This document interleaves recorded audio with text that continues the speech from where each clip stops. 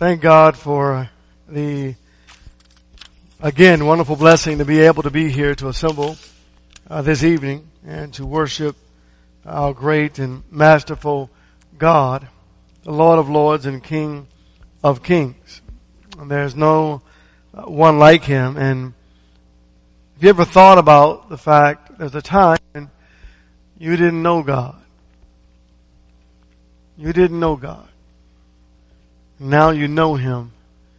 And now that we know Him, the amazing peace and joy and celebration there is in our hearts. God is good. Let's go to God in prayer, please. Masterful and wonderful Heavenly Father, thank you so very much for the opportunity to serve you, to do your will, to be your children, to recognize us and to allow us to know you. But better than that, for you, O God, to know us. And this evening as we worship you, we pray that you will touch our hearts, remove worldly thought from our minds, and bless us, Lord God, to glean from your word, enriching truths to strengthen us in our faith. We pray that you'll help us never to forget Jesus, your great Son, who died so willingly on that cruel cross of Calvary that we might live. He did your will, lived perfectly, and showed us how. And He showed us actually, Lord God, through your word that if we desire it, we too could live perfectly. If we will put our minds 100% towards serving you and loving you and honoring you and glorifying your name. But we don't. And for that we ask forgiveness. And for that we are eternally thankful to Jesus, who demonstrated to us the perfect life to live. We're praying, Lord God, that your will be done. And pray these things in Jesus' name. Amen. Luke chapter 2, please. We are continuing with this idea of Joseph of Arimathea. And he demonstrated a courage for us to follow. And the question is, what kind of faith would you have if you witnessed Jesus Christ? If you witnessed Him? If you saw His miracles? If you saw Him? If you heard Him speak? How would you have felt? And I want to go back for just a moment in the early days of Joseph of Arimathea and the early days of Jesus Christ. And Joseph was there. In Luke 2 in verse 44, the Bible says, "But supposing him to be in the caravan, and he went a day's journey and began looking for him among the relatives and acquaintances. And when they did not find him, they returned to Jerusalem looking for him. And it came about that after 3 days they found him in the temple, sitting in the midst of the teachers, both listening to them and asking them questions. And all who heard him were amazed at his understanding and his answers." So imagine if you were Joseph of Arimathea, and you either were sitting right here at the feet of Jesus, or you heard about this amazing kid, this child who answered these amazing questions and was teaching you the Word of God. You would remember that forever. In John chapter 7, beginning at verse 45, Joseph would have heard about this or been here too. In verse 45, the Bible says, "The officers therefore came to the chief priests and Pharisees, and they said to them, 'Why did you not bring him?' And the officers answered, 'Never did a man speak the way this man speaks.'" And so his mind may have gone back to, I remember when Jesus was just a small boy, a small child. And I remembered the way he spoke and how amazed we were. Not at his cuteness, but at his amazing knowledge and his command. In John 7 verse 37, "Now on the last day, the great day of the feast, Jesus stood and cried out, saying, 'If any man is thirsty, let him come to me and drink. He who believes in me, as the scripture said, from his innermost being shall flow rivers of living water.' But this he spoke of the Spirit, whom those who had believed in him were to receive. For the Spirit was not yet given, but Jesus was not yet glorified." And Jesus, when he spoke so amazingly that the people were mesmerized at him. Some were just curious and said there's something uniquely different about him. And some believed. And Joseph of Arimathea was one of those who believed. John chapter 19. But here's what Joseph had to do. I said this last week and I want to emphasize it again this week. He had to muster up enough courage to go to Pilate, risking his own life, to say, I am a follower. He asked for the body of Jesus. And in those days, it was very difficult to be a child of God. In verse 31 of John chapter 19, the Jews therefore, because it was the day of preparation, so that the body should not remain on the cross on the Sabbath, for that Sabbath was a high day, asked Pilate that their legs might be broken and that they might be taken away. The soldiers therefore came and broke the legs of the first man and of the other man who was crucified with him. But coming to Jesus, when they saw that he was already dead, they did not break his legs. But one of the soldiers pierced his side with a spear, and immediately there came out blood and water. Verse 38. And after these things, Joseph of Arimathea, being a disciple of Jesus, but a secret one, for fear of the Jews, asked Pilate that he might take away the body of Jesus, and Pilate granted permission. He came therefore and took away his body. But I want you just for a moment to go back to Mark, because we don't get this understanding unless we turn to the book of Mark chapter 15. Then we gain an understanding of what it really took for Joseph to go and just ask a very simple question. May I have the body of Jesus? Verse 43, the Bible says, Joseph of Arimathea came a prominent member of the council who himself was waiting for the kingdom of God.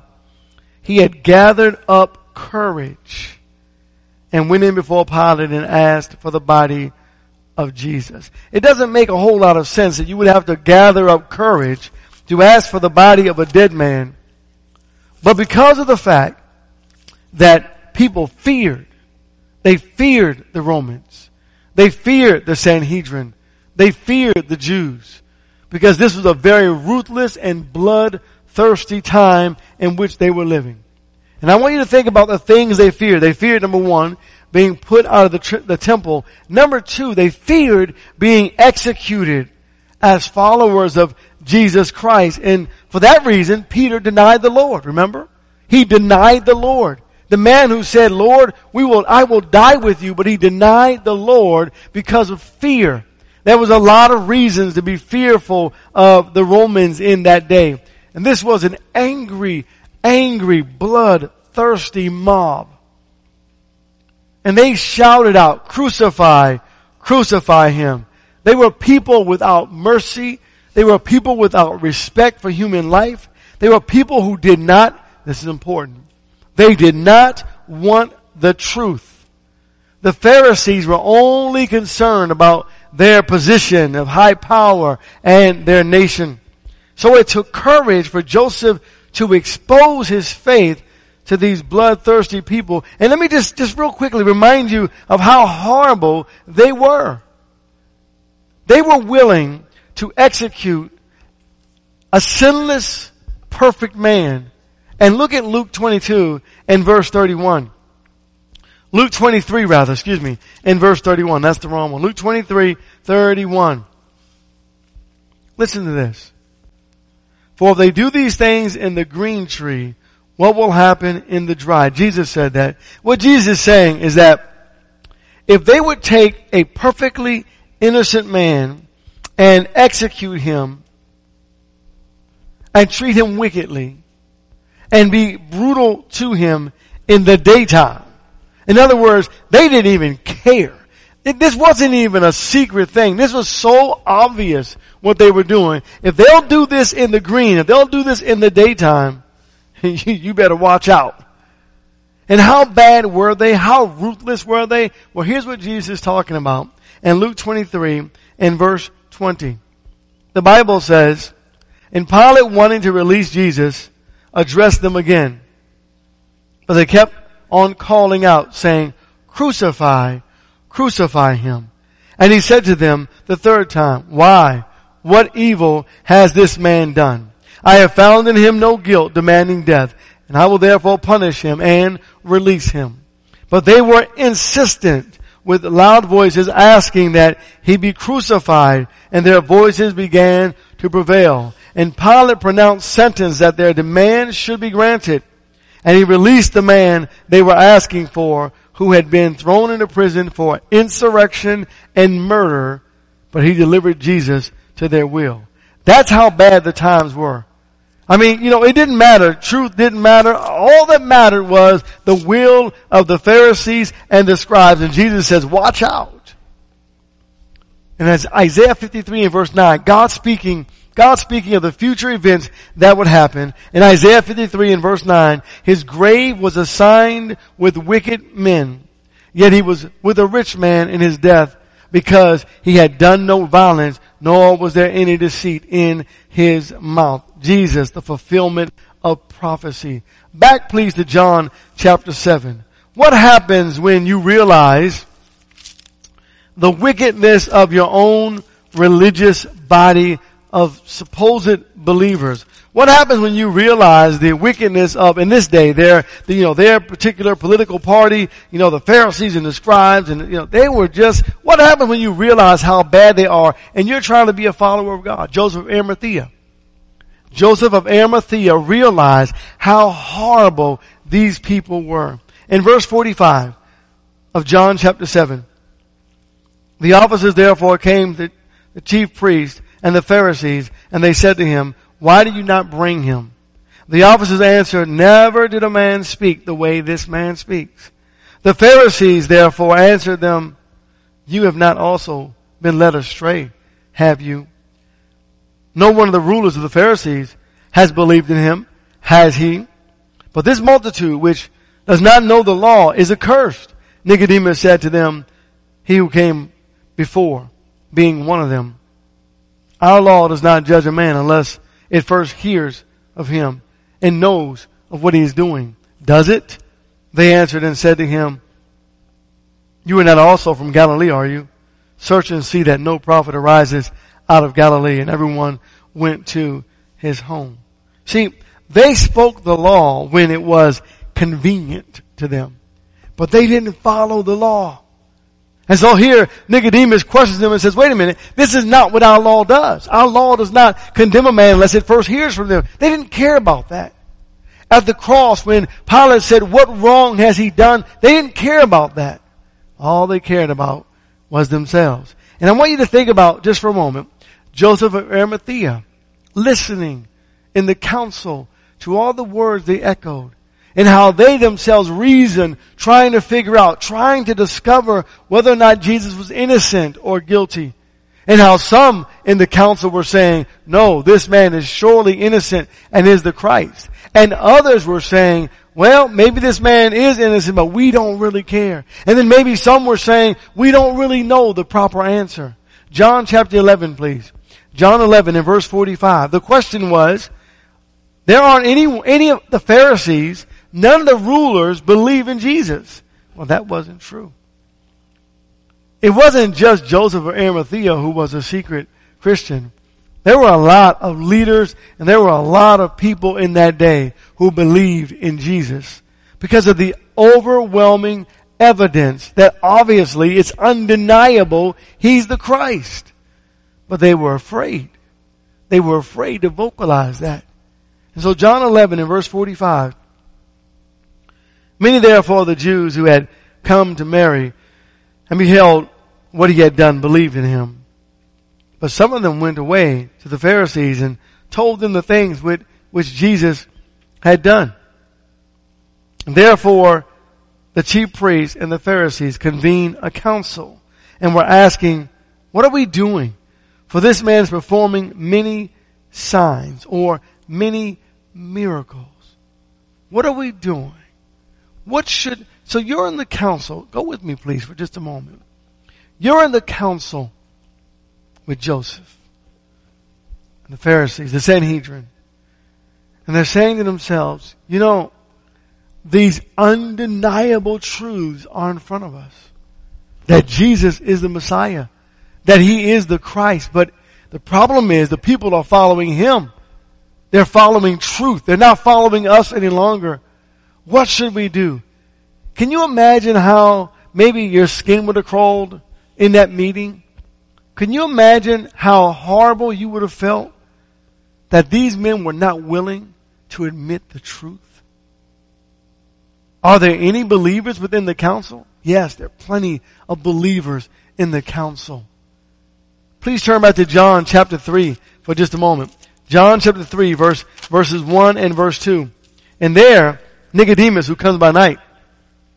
Now there was a man of the Pharisees named Nicodemus, a ruler of the Jews. This man came to him by night and said, Rabbi, we know that you have come from God as a teacher, for no one can do these signs that you do unless God is with him. We know where Jesus came from. Because no one can do what Jesus has just done. No one can do that unless He's the Messiah. So in their council, please turn back to John chapter 11.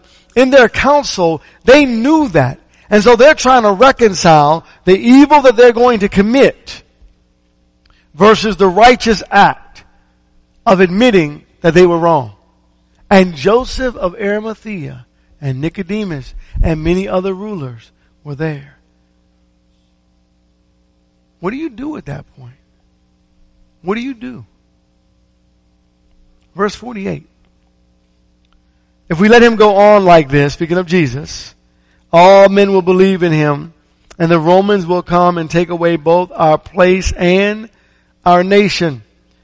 But a certain one of them, Caiaphas, who was high priest that year, said to them, you know nothing at all, nor do you take into account that it is expedient for you that one man should die for the people and that the whole nation should perish, or should not perish, Now this he did not say on his own initiative, but being high priest that year, he prophesied that Jesus was going to die for the nation.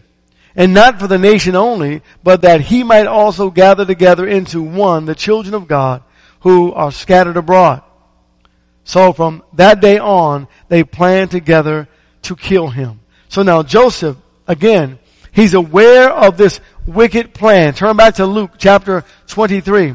And he knows that they want Jesus killed. They want Jesus crucified. And they don't care that Jesus Christ is innocent.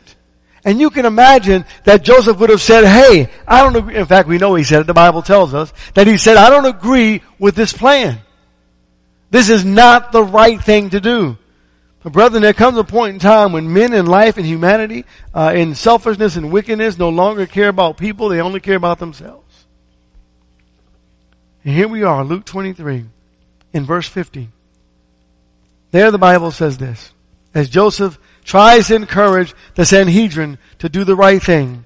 And behold, a man named Joseph, who was a member of the council, a good and righteous man, he had not consented to their plan and action, a man from Arimathea, a city of the Jews, who was waiting for the kingdom of God. He did not agree with them.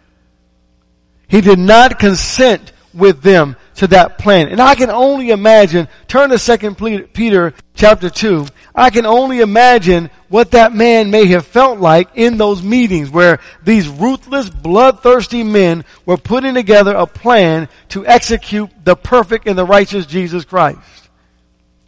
I can only imagine how horrible he must have felt. Kind of reminds me of 2 Peter 2 verse 7. If he rescued righteous Lot, oppressed by the sensual conduct of unprincipled men, for by what he saw and heard that righteous man, while living among them, felt his righteous soul tormented day after day with their lawless deeds. I can only imagine that he must have felt absolutely horrible in those meetings.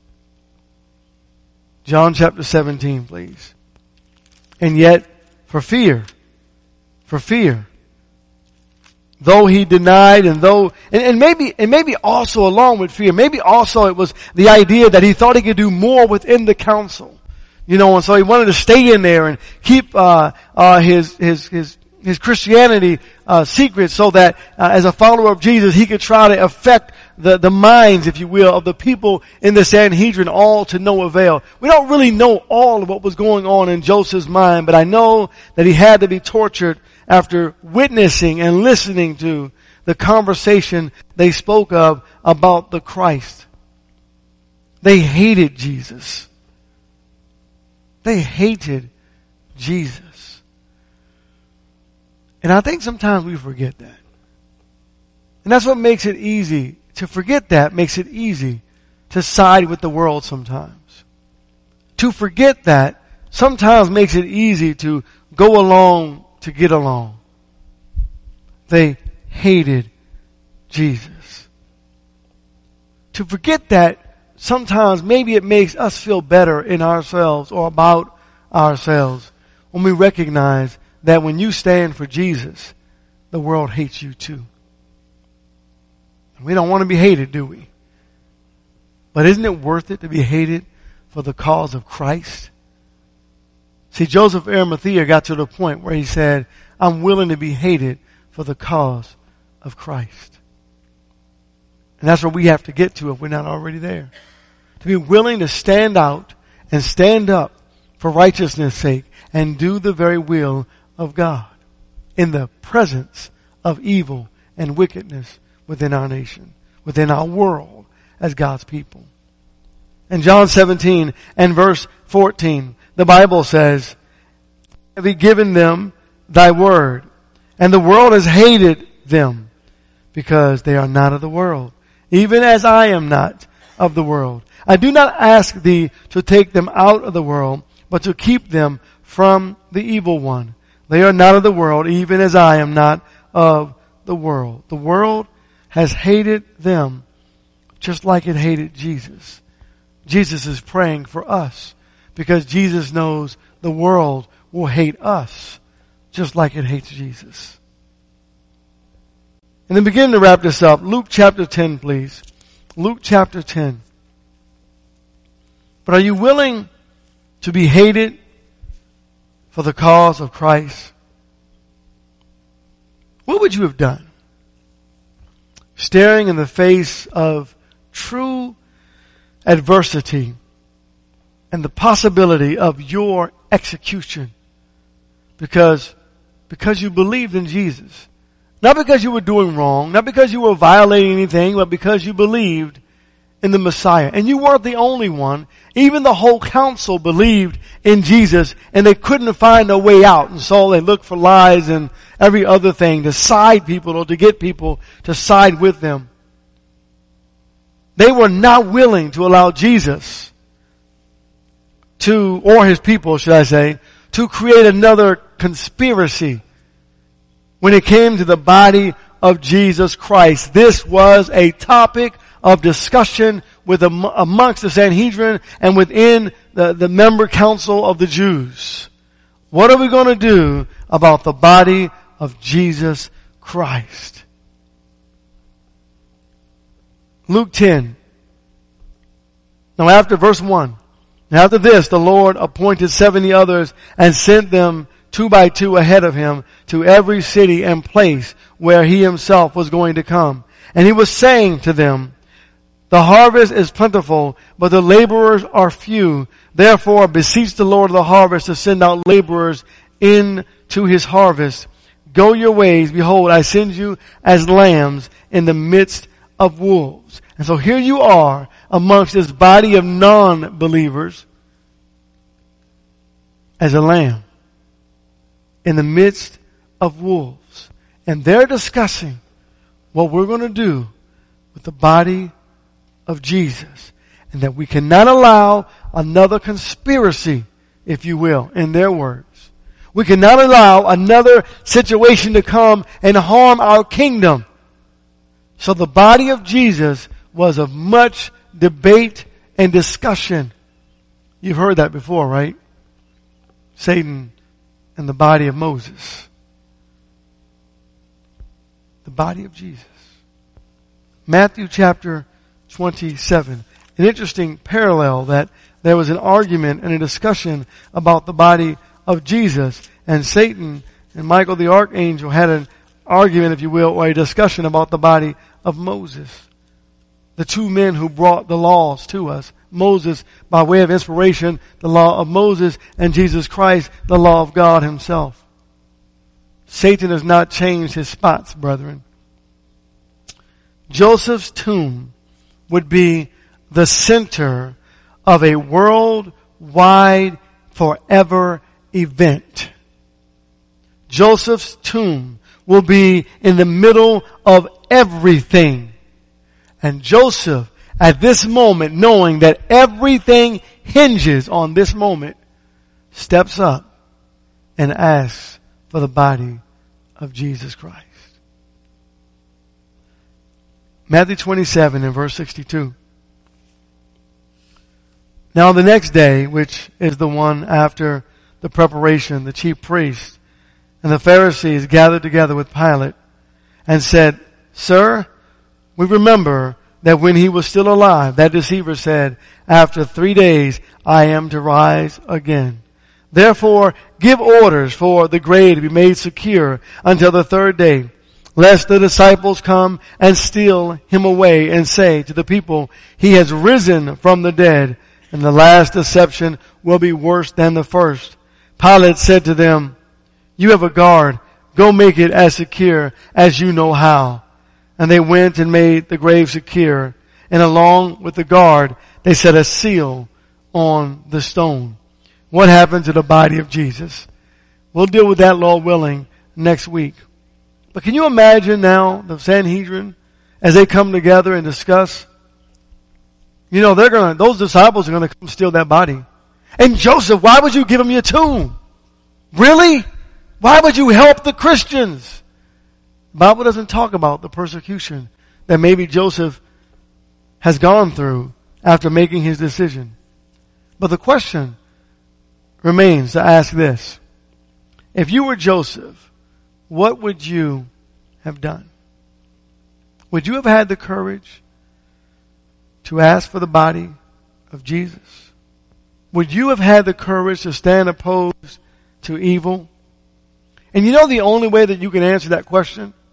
You can't answer it hypothetically, and you can't answer it from a guess, an hypothesis. You can't do that. You can only answer it from the lifestyle that you live today. How much courage do you have now? Because if you don't have courage now, you wouldn't have had courage then. If I don't have courage now, I wouldn't have had courage then. Though imperfect, would I have been willing to do the right thing? Would I have offered up my tomb because I love Jesus so much? God is looking for, amongst his people, if not all of his people, male and female, Josephs of Arimathea. People of the same character and spirit as he. Are you willing to stand against evil? Stand opposed to what is before us that's wicked, that good might prevail? Are you willing to say, Lord, here I am, send me? Will you be the one who stands against the majority for righteousness' sake? Will you be willing to stand for Jesus? That's the question. And when we look at the book, and we're looking at Joseph of Arimathea, it's not that, I know people say it often, well, he was afraid, some people say he was a coward, and he was this, and he was that, and we don't really know, again, all that was going on through his mind. But here's what we do know. Regardless, he did stand up, and he stood for Jesus. So regardless of where you are today, or maybe where you've been, maybe you've been a coward, maybe we've been a coward, be a coward no more. Stand up for what you know to be right. Stand up for Jesus. And tonight we're going to sing a closing song, and perhaps there are things on your heart or on your mind that you would like prayers for. Stand up. Make your life right with God today. Or perhaps you've been contemplating surrendering to God in the waters of baptism, and there's something holding you back. Stand up. Be willing to be counted and give your life to Jesus. As together we stand and sing our song, Invitation, why don't you come if we can help?